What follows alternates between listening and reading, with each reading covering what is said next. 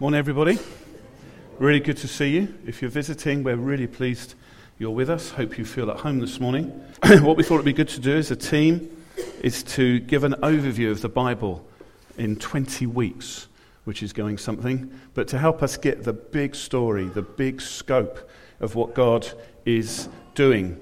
And last time we were together for this, that was a couple of weeks ago now, Johnny was taking us through a big chunk of the Kings and Chronicles and all that was happening and the sadness of what happens when God's people reject God and think they know better and do it their way. It was a sobering preach, if you remember, and just the weight of our potential to neglect God's goodness and his mercy. What we're looking at this morning is the prophets. And some of the prophets were speaking right in at that time. And God was speaking through them to God's people. So this overlaps with what we heard before. Some of you hopefully by now have realized, did he just say the prophets? Did he mean all of them? Isaiah has 65 chapters. Jeremiah is suitably as long. Ezekiel is not a short book. And then we get Daniel. And then we have things like Jonah. And there's some nice small ones in there, like Obadiah.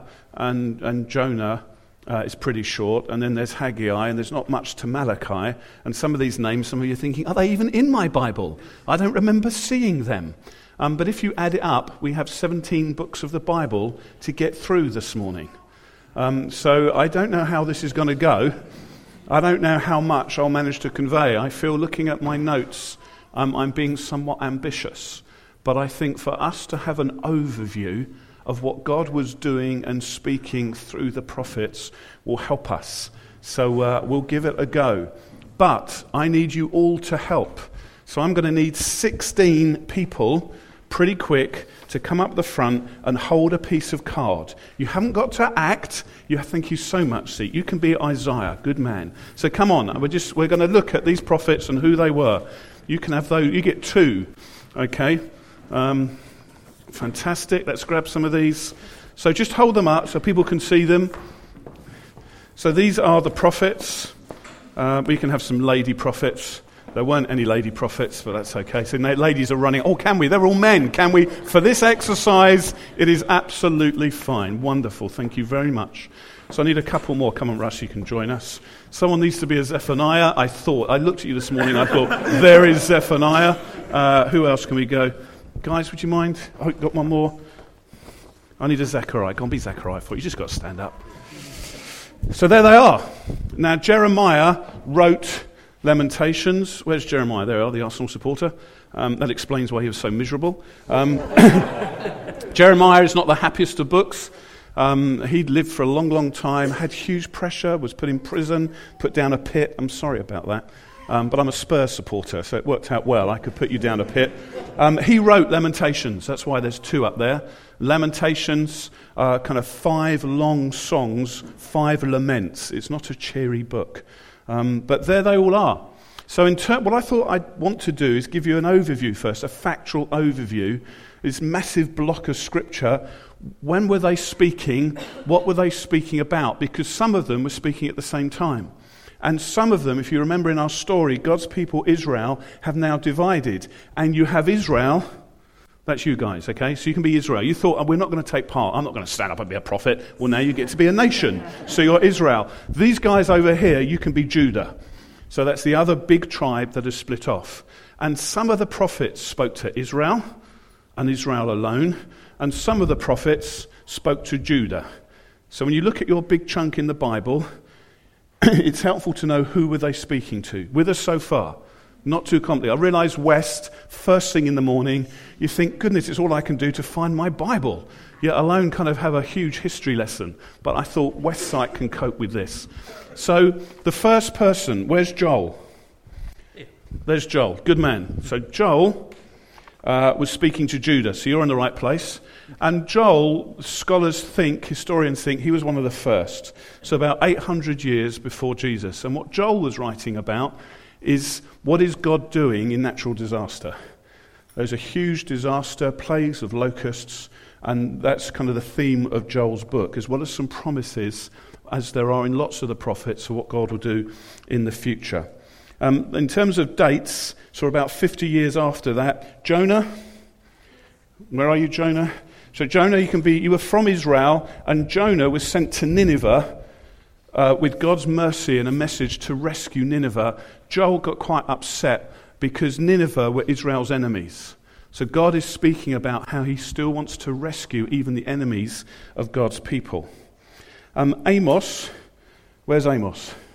Amos, you're over there as well. So you're at a similar time to Joel, and Amos was a shepherd. And Amos is it's only short, but it's full of compassion and mercy for the poor. And God, as we'll see later, we'll quote later, we'll look at a verse from there, of God's heart for the poor. Hosea, where's Hosea gone? So you at the same time as well, Hosea. So these three are all together talking to Judah at a similar kind of decade, 20 years or so. And Hosea, we'll touch on later, he had to act out what God said to him. And well, actually, you know where he knows what the book's about. Because Hosea had to marry a prostitute to demonstrate God's love for his people. So marry an unfaithful woman. So those three were all at the same time. So tell you what, if you want to put your cards down in a pile, and Joel as well, you guys can go and sit down. So that was a chunk. Isaiah spoke for a long time, again to Judah. Hang on, it should go over here, shouldn't it? Sorry, I got that wrong just that. Yeah, that's right. So Judah.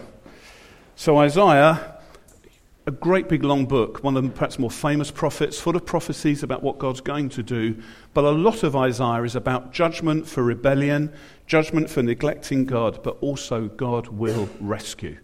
So you get some passages about judgment, but then God saying he is going to rescue. Where's Micah? So much shorter book. Micah, you're here. So at the same time as Isaiah speaking to Judah, Micah is talking to Israel, and again, similar themes. Much shorter book, but these guys were kind of overlapping. Judgment, but rescue is coming. So if you guys want to put your cards down, thank you very much. Zephaniah, kind of out on his own. Well done, Zephaniah. So you are to Judah. You're over here. And again, primarily about judgment. Some kind of hints there that God's going to rescue, that God will come with mercy. But about 640 years before the time of Jesus, and Zephaniah is speaking to Judah on his own. So thank you, Zephaniah. Go and see. If you're going to be a prophet, you need to grow a beard. But we'll give you. You didn't have much notice, but there you go. So Jeremiah and Lamentations. Your time has come. So Jeremiah was speaking for a long time to Judah, and again about judgment, also about how God will rescue. But it's a pretty sad book because the amount of rebellion. And if you think back to what Johnny was talking about, the amount of evil and rebellion and wickedness and idolatry and oppression to the poor. And Jeremiah had that message, really, and he got beaten up for it. He got put down a pit. He got put in prison. So it wasn't a happy life. But there you are. Like I said, you support Arsenal. You're used to that. But a similar time as Jeremiah, because he spoke for a long, long time, from about 620 years before Jesus to 580. While he was going, he had Habakkuk around. So Habakkuk as well. Habakkuk was predicting that Babylon would come and invade Judah. So that's what Habakkuk's message. If you keep rebelling, Babylon will come. So that's what you were doing, Russ. Daniel. So we got Daniel. So Daniel, you're here as well. The exile happened, and then Daniel is responding to what God has said about mercy and justice and saying, come on, God, rescue us. Take us back.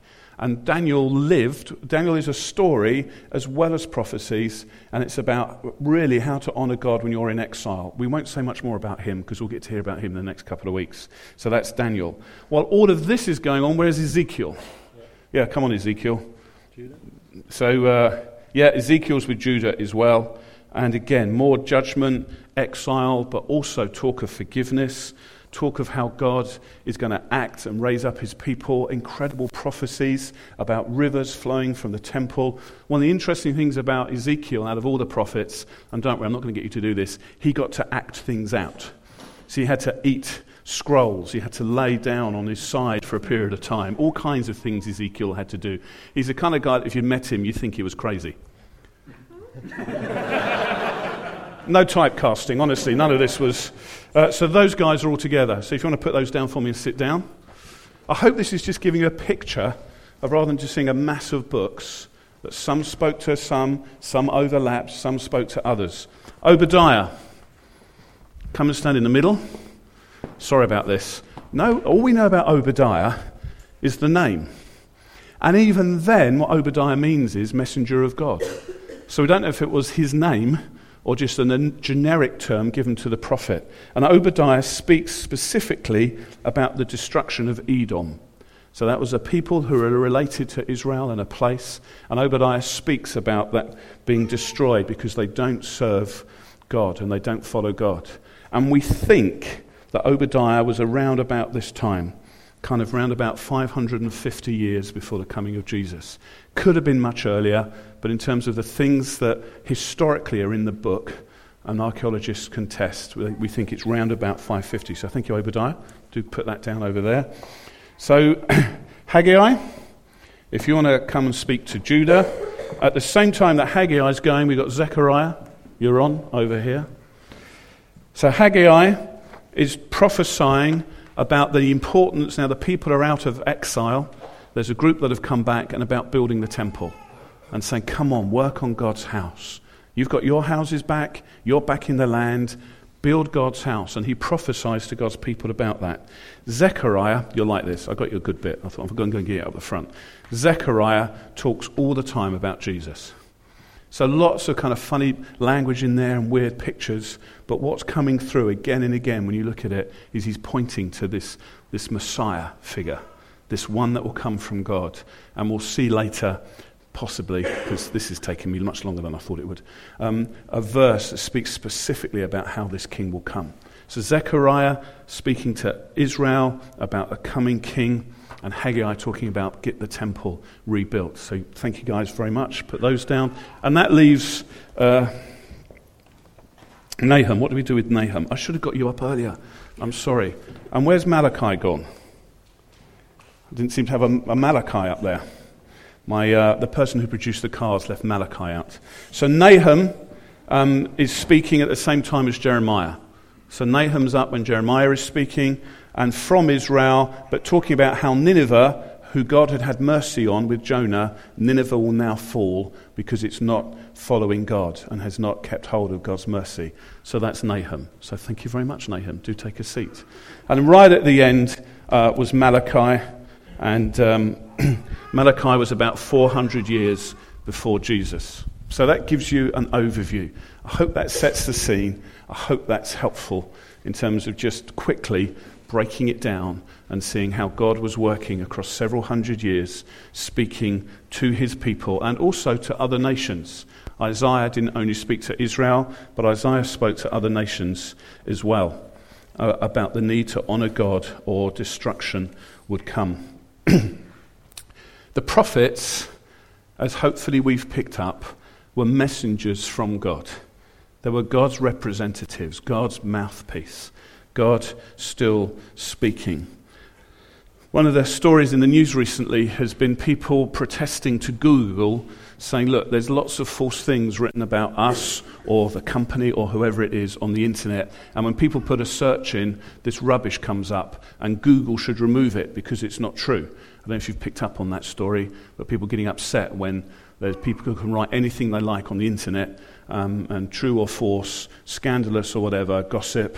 And when someone does a search, it comes up, and people can read that and think, oh, that's that person. And so lots of people have been writing to Google since there was a European ruling and saying, please delete these records, please make sure these don't come up. It's not fair. I wonder sometimes when you look at what the prophets wrote, and you read some of the passages which seem particularly dark and talk about destruction and exile and judgment, it could be easy to think, I wonder if God wishes that could happen.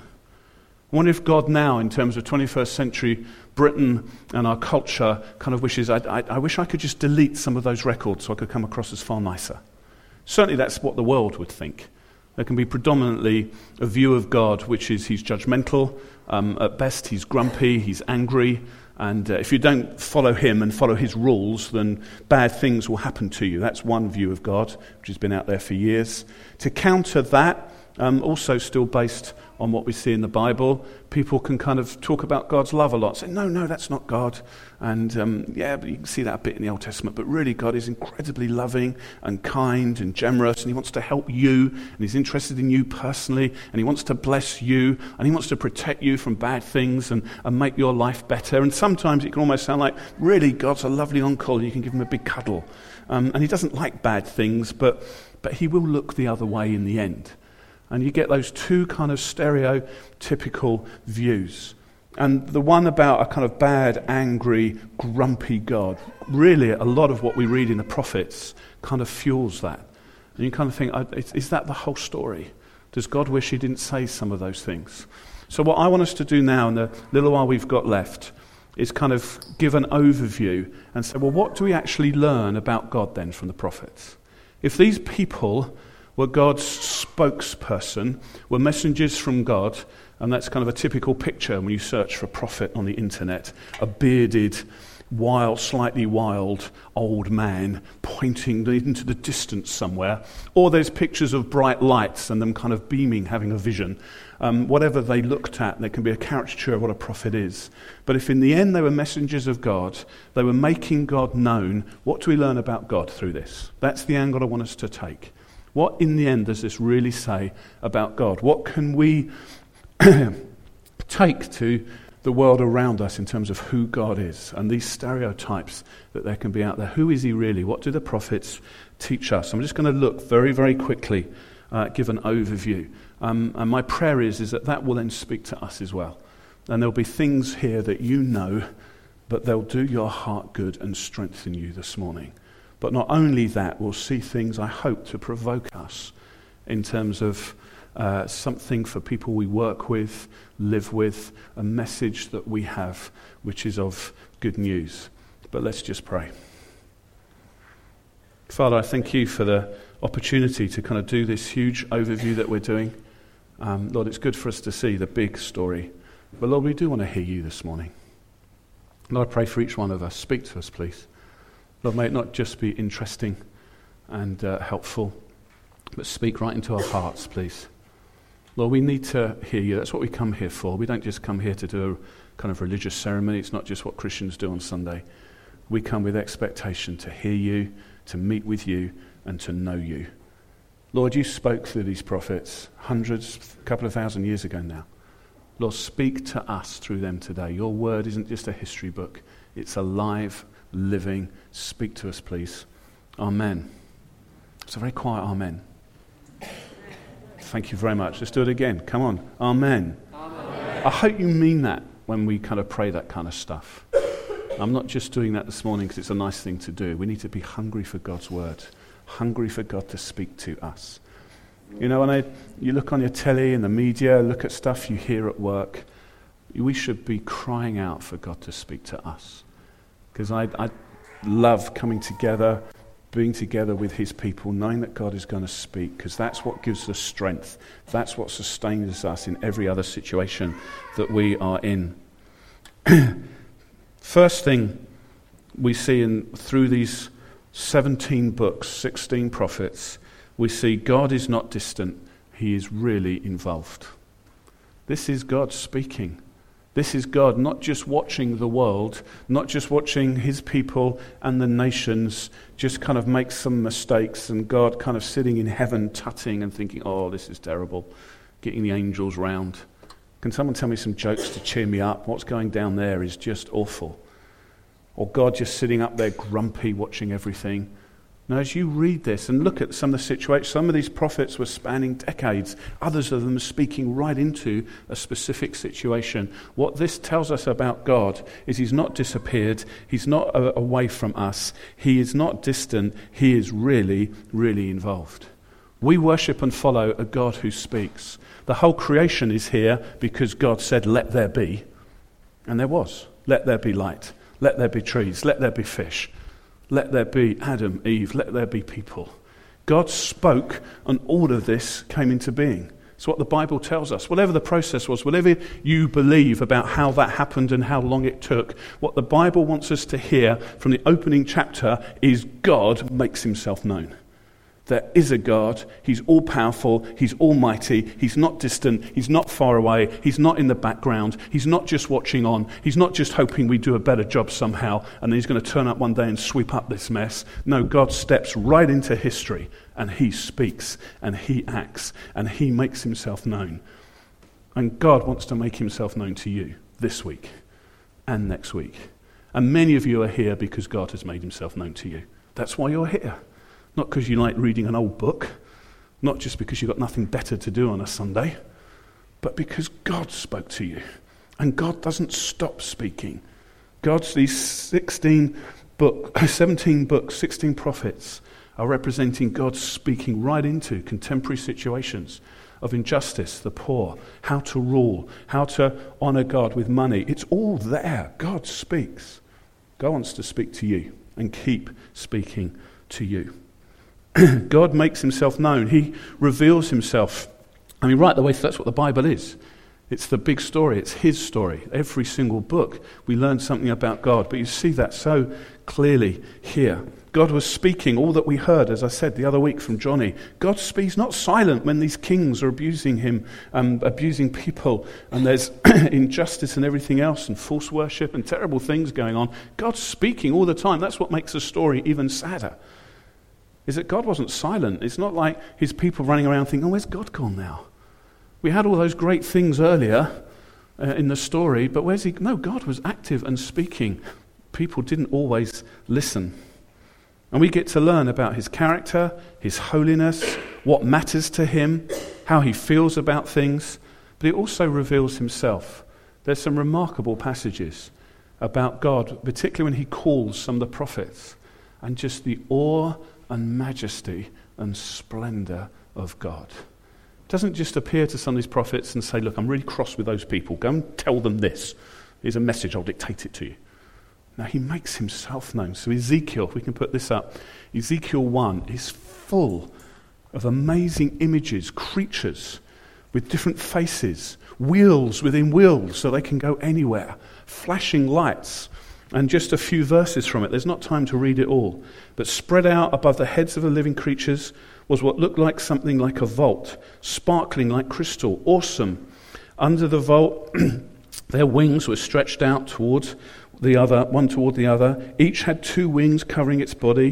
When the creatures moved, I heard the sound of their wings like the roar of rushing waters, like the voice of the Almighty, like the tumult of an army. When they stood still, they lowered their wings. There is sound, noise. This is phenomenal. I mean, try and enter into that. Rushing waters, the voice of the Almighty. This is Ezekiel's vision. This is what he's seeing as God is about to speak to him to say, I want you to be my representative. I want you to go and speak to my people. Next slide. Then there came a voice from above the vault over their heads as they stood with lowered wings.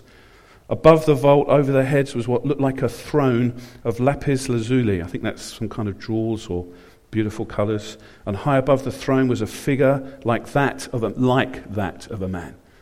And you get this in some of these visions. It was kind of like this, but not like this. It was kind of looked like that, but incredible. It had one face, and then another, and another. This goes on. I saw that from what appeared to be his waist up, he looked like glowing metal, as if full of fire. And from there down, he looked like fire. Brilliant light surrounded him, like the appearance of a rainbow in the clouds on a rainy day. So was the radiance around him. This was the appearance of the likeness of the glory of the Lord. When I saw it, I fell face down. Wow. This is God stepping right into one person's life. In all his glory, in all his power, in all his resplendent holiness. Ezekiel's kind of seeing this, hearing this, trying to describe it. It was like this, but blazing. It was like fire. There was light. It was like a rainbow on all these creatures, and that's just part of it. It goes on in the next chapter, and then it finishes with Ezekiel sat down for a week. Such was the awe of what he heard. Such was the splendor and the terror that he sat silent for a week. God makes himself known, and he's a powerful, mighty God who made this world beautiful and said it was perfect. And in our rebellion, it's ruined. and it's not okay. And God steps in, and God speaks. Let's move on. God loves justice, and he loves mercy. So remember what I was saying about that kind of Google thing and all the negative stuff and stuff that we could read in the prophets and think, well, that's not terribly nice today. I hope my friends at work don't get to read that. Not sure how I'd explain some of these things about God and this whole idea of God being angry and everything else. But that's not the full picture. Yes, God loves justice. If we put Amos 5 up, remember Amos, the shepherd, passionate for the poor. He says that basically God says this. This is from a verse, Amos chapter 5. I don't like stop your worship songs. Stop singing, says God. That's what it says. Stop singing. Stop your worship. Stop your psalms. I won't listen to the music of your harps. Let justice roll on like a river. Let righteousness like a never-failing stream. And that's a theme which comes through again and again, similar verses in Isaiah and other passages where God said, you can do all your sacrifices. You can go through your temple rituals. Amos, you can sing me songs. But what I want is justice. What that looks like in Amos is the poor cared for, the orphan looked after. Yeah, God loves justice. And yeah, God will get very, very angry and have some strong judgmental things to say when he confronts evil, because some of the wickedness and evil that goes on in the world does not need people being nice about it. It needs some anger. It needs some burning fire. Some of the headlines that we get so used to, some of the stuff we see happening, kids getting killed for protesting, some of the rape that goes on in the world, some of the things in your life that you've experienced. If you've had people hurt you, harm you, been in an abusive relationship or grown up in an abusive home, that doesn't need someone being nice and negotiating about it. God hates evil, hates wickedness, because he hates what it does to his creation, and he hates the death and destruction. So yeah, God does get angry. Yes, God does have some strong things to say, and we shouldn't be ashamed of that or dress it up and try and think it's more politically correct to have a nice granddad type loving God on a rocking chair that will give us all a cuddle. No, I'd rather worship a God who burns with fire and says, I don't like that and it needs to finish. But he loves mercy. He loves gentleness. So in Micah we get this. And again, this is just one verse. There could have been many I could have read.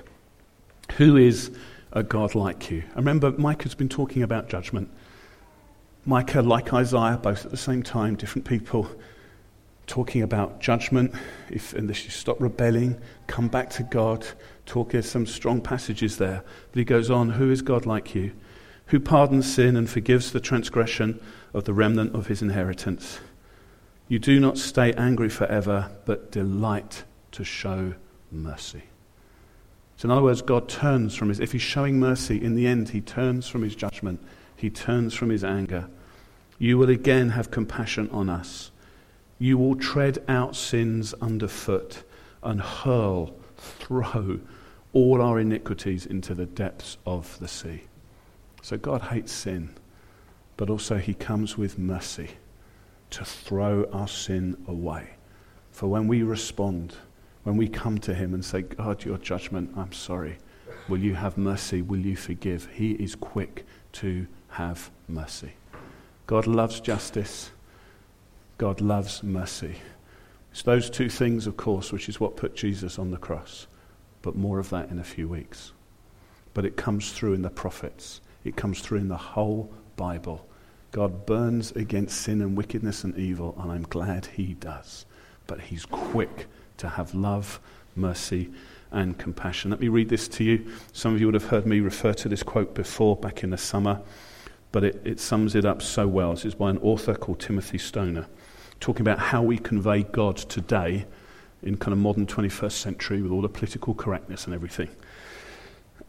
What we need to make clear with our bumper stickers, American author, car stickers, and culture current writings, talking about some of the stuff which some Christians can write in terms of making God more acceptable, is that the love that wins is a holy love. The love that won on the cross and wins the world is a love that is driven, determined, and defined by holiness. It is a love that flows out of the heart of a God who's transcendent, majestic, infinite in righteousness, and loves justice as much as he does mercy, who hates wickedness as much as he loves goodness, who blazes with a fiery, passionate love for himself above all things. He is creator, sustainer, beginning and end. He's robed in a splendor and eternal purity that is blinding. He rules, he reigns, he rages and roars, then bends down to whisper love songs to his creatures. I think that's beautiful. That's the kind of God I want to worship. Not a tame God, not a polite God, not a God who I can put in a nice box and is ever so acceptable to everybody around me, but a God who is transcendent, a God who's far above my understanding, but is a God who is so good and so pure and so right. His love is perfect. And yeah, he can bring judgment and speak to nations, but he can speak to me and to you, and he can come with love and intimacy to us. That's the God the prophets make known. Let's move on. A couple of other things. God is passionate for his people. One of the main themes throughout this big story that we're seeing again and again is that God wants a people for himself. Because God is love, he wants a people to love. He wants a community that don't just kind of know him or know about him or know some facts about him, but actually are in relationship with him. That actually there is intimacy, there is closeness, there is friendship. The prophets reveal the strength of this desire in several places. It is a burning passion to have a people. No more so seen more clearly than in Hosea, as we said earlier. God says to Hosea that basically what he's saying is, my people are so unfaithful. They come to me one minute, they kind of want to do what's right, and then they turn from me. They're like an unfaithful wife. I want you to marry a prostitute. I want everyone to know this among the people, because I'm going to speak to them. And that's what Hosea does. And of course his heart gets broken. And then God talks about judgment for unfaithfulness. But then it's not the end of the story, because God then talks about compassion. Hosea leaves the prostitute and then gets told to go back to her. And God says, so these are some of the verses from Hosea. Hosea 1. When the Lord began to speak through Hosea, the Lord said to him, go, marry a promiscuous woman and have children with her. For like an adulterous wife, this land is guilty of unfaithfulness to the Lord. I think, wow. That's how God views when these people are kind of passionate for him and then turn away from him at the next kind of pleasure that comes along and kind of give up on God and go for what the world have got. But it's not the end of the story. Hosea chapter 2, just a few verses from a long passage where God talks about his love and bringing his people back. Therefore, I'm now going to allure her. That's just the language of love. I said that God's desire for us was like a burning passion. Here's why. I'm going to allure her. I will lead her into the wilderness and speak tenderly to her. The leading into the wilderness is judgment. The wilderness is not a nice place to be. This isn't God's idea of a nice romantic weekend. He's saying, yes, there's judgment. Yes, we'll go into the wilderness. We'll take everything else away. But in that place, when she realizes she has nothing, I will speak tenderly to her. In that day, declares the Lord, you will call me my husband, and you will no longer call me my master. I will betroth you to me forever. I will betroth you in righteousness and justice, in love and compassion. I will betroth you in faithfulness, and you will acknowledge the Lord. I wish we could spend longer. I mean, it's just beautiful. If you've never understood fully how much God desires you and your company and your presence, try and get a glimpse of it this morning. Because in the end, that's what the prophets are saying. They're saying it's not simply that God wants an order here. It's not simply that God doesn't like this nation or this act. What's burning behind all of that is, God, I want a people. I want to love. I want to be loved. And it's the language of marriage. It's the language of romance. For years I felt, what time have I got to be on the road? It's 25:2, isn't it? There's not time for this bit. For years, I grew up in the church. I understood God loved me, but I understood it as a theological statement. I understood it as a belief thing. Yes, God loves me. I'd sing great songs talking about it, written by people who knew it more as a personal experience, but that never connected with me. until the Holy Spirit worked in me and I began to understand some of this and had revelation. Now, when it talks about God's love, it's talking about passion. It's talking about feeling. It's talking about the stuff of romantic poetry, greater than that. All of the romantic poetry and films and love stories point to a far greater love that God has for you. No matter how distant you may feel from him at the moment, or if it's just got kind of same old, you go to church, love Church Central, love being with God's people, but there's just a bit of duty and habit to it. My prayer is that the Holy Spirit will reveal to you afresh in our worship this morning just the burning desire he has for you. God is passionate for his people. Finally, God promises a new day, running through the prophets, through all of the sense of judgment, the sense of God saying, please come back, I want to allure you. Running through this are predictions, prophecies about how God is going to rescue, about how God is going to rescue all of creation and what God is going to do. And there's promises of new things again and again. Isaiah does it in picture language often. He talks about some of the new things, but he also says there's a wilderness, but in the wilderness, streams will flow. Flowers will spring up. There'll be life there. And it's talking about a new thing. It talks about a new king. I'll just rattle through these, just bring them up on the slide. I said about Zechariah, talking about Jesus, a specific prophecy. Rejoice greatly, daughter Zion. Shout, daughter Jerusalem. See, your king comes to you, righteous and victorious, lowly and riding on a donkey. Jesus fulfilled that. He's the king. That's why he got on a donkey. That's how specific the prophets were. There's a new king coming, and he'll come on a donkey. Some of the people are shouting, Hosanna, Hosanna, in the New Testament. Mustn't rush ahead too much. You've got to wait for that after Christmas. It's because of this. He's the king. A new ruler will come. You've had David. You've had all these bad kings. A new one is coming. Talks about a new temple. Haggai restoring the temple. And Haggai says, I won't read it, you'll see it on the screen. He says the former temple, which was glorious and amazing. There wasn't a building like it. It was stunning. It lies in ruins. The people are trying to rebuild it. Haggai says that the next temple is going to be even more glorious and more stunning. He's not talking about a building. He's talking about us. He's talking about the church. God says, I'm going to have a new dwelling place, a place where I will live. But it won't be stone. It will be people. And it'll be more beautiful, more stunning, and more glorious than anything else. It talks about a new creation. Isaiah 65. That God is going to make all things new. This is the ultimate. This is, as we've seen through the story, God pointing to the end. God, when will this wickedness and evil end? When's it? What's going to come? What are you going to do? God says, I'm going to make everything new. New heaven, a new earth. There'll be no more wickedness and no more evil. How are you going to overcome it? Because through Jesus, I will make all things new. God is overcoming injustice. God is overcoming wickedness. He's overcoming evil because he will make all things new. What fantastic truths. We've had an overview, a whistle stop of 17 books. But I hope those truths can strengthen you and encourage you. God is involved. He's involved in your life. Makes himself known. Burns with passion for you and to know people around you. Yeah, he loves justice, but he loves mercy too. Let's not just sing songs here this morning. Let's live different in the week. Please never settle for, I can do my Jesus thing on Sundays, and if I'm really zealous, I can do it in the week at a life group. No, God wants you to live it. God wants you to mean what you sing and to show you mean it by how you live in the week. So let that be a provocation to you. And then know this, the new day has started. You're in it. This is the temple.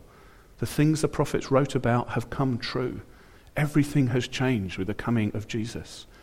God's glory is made known through us. New creation has started. Where? Don't look out there. Look in here.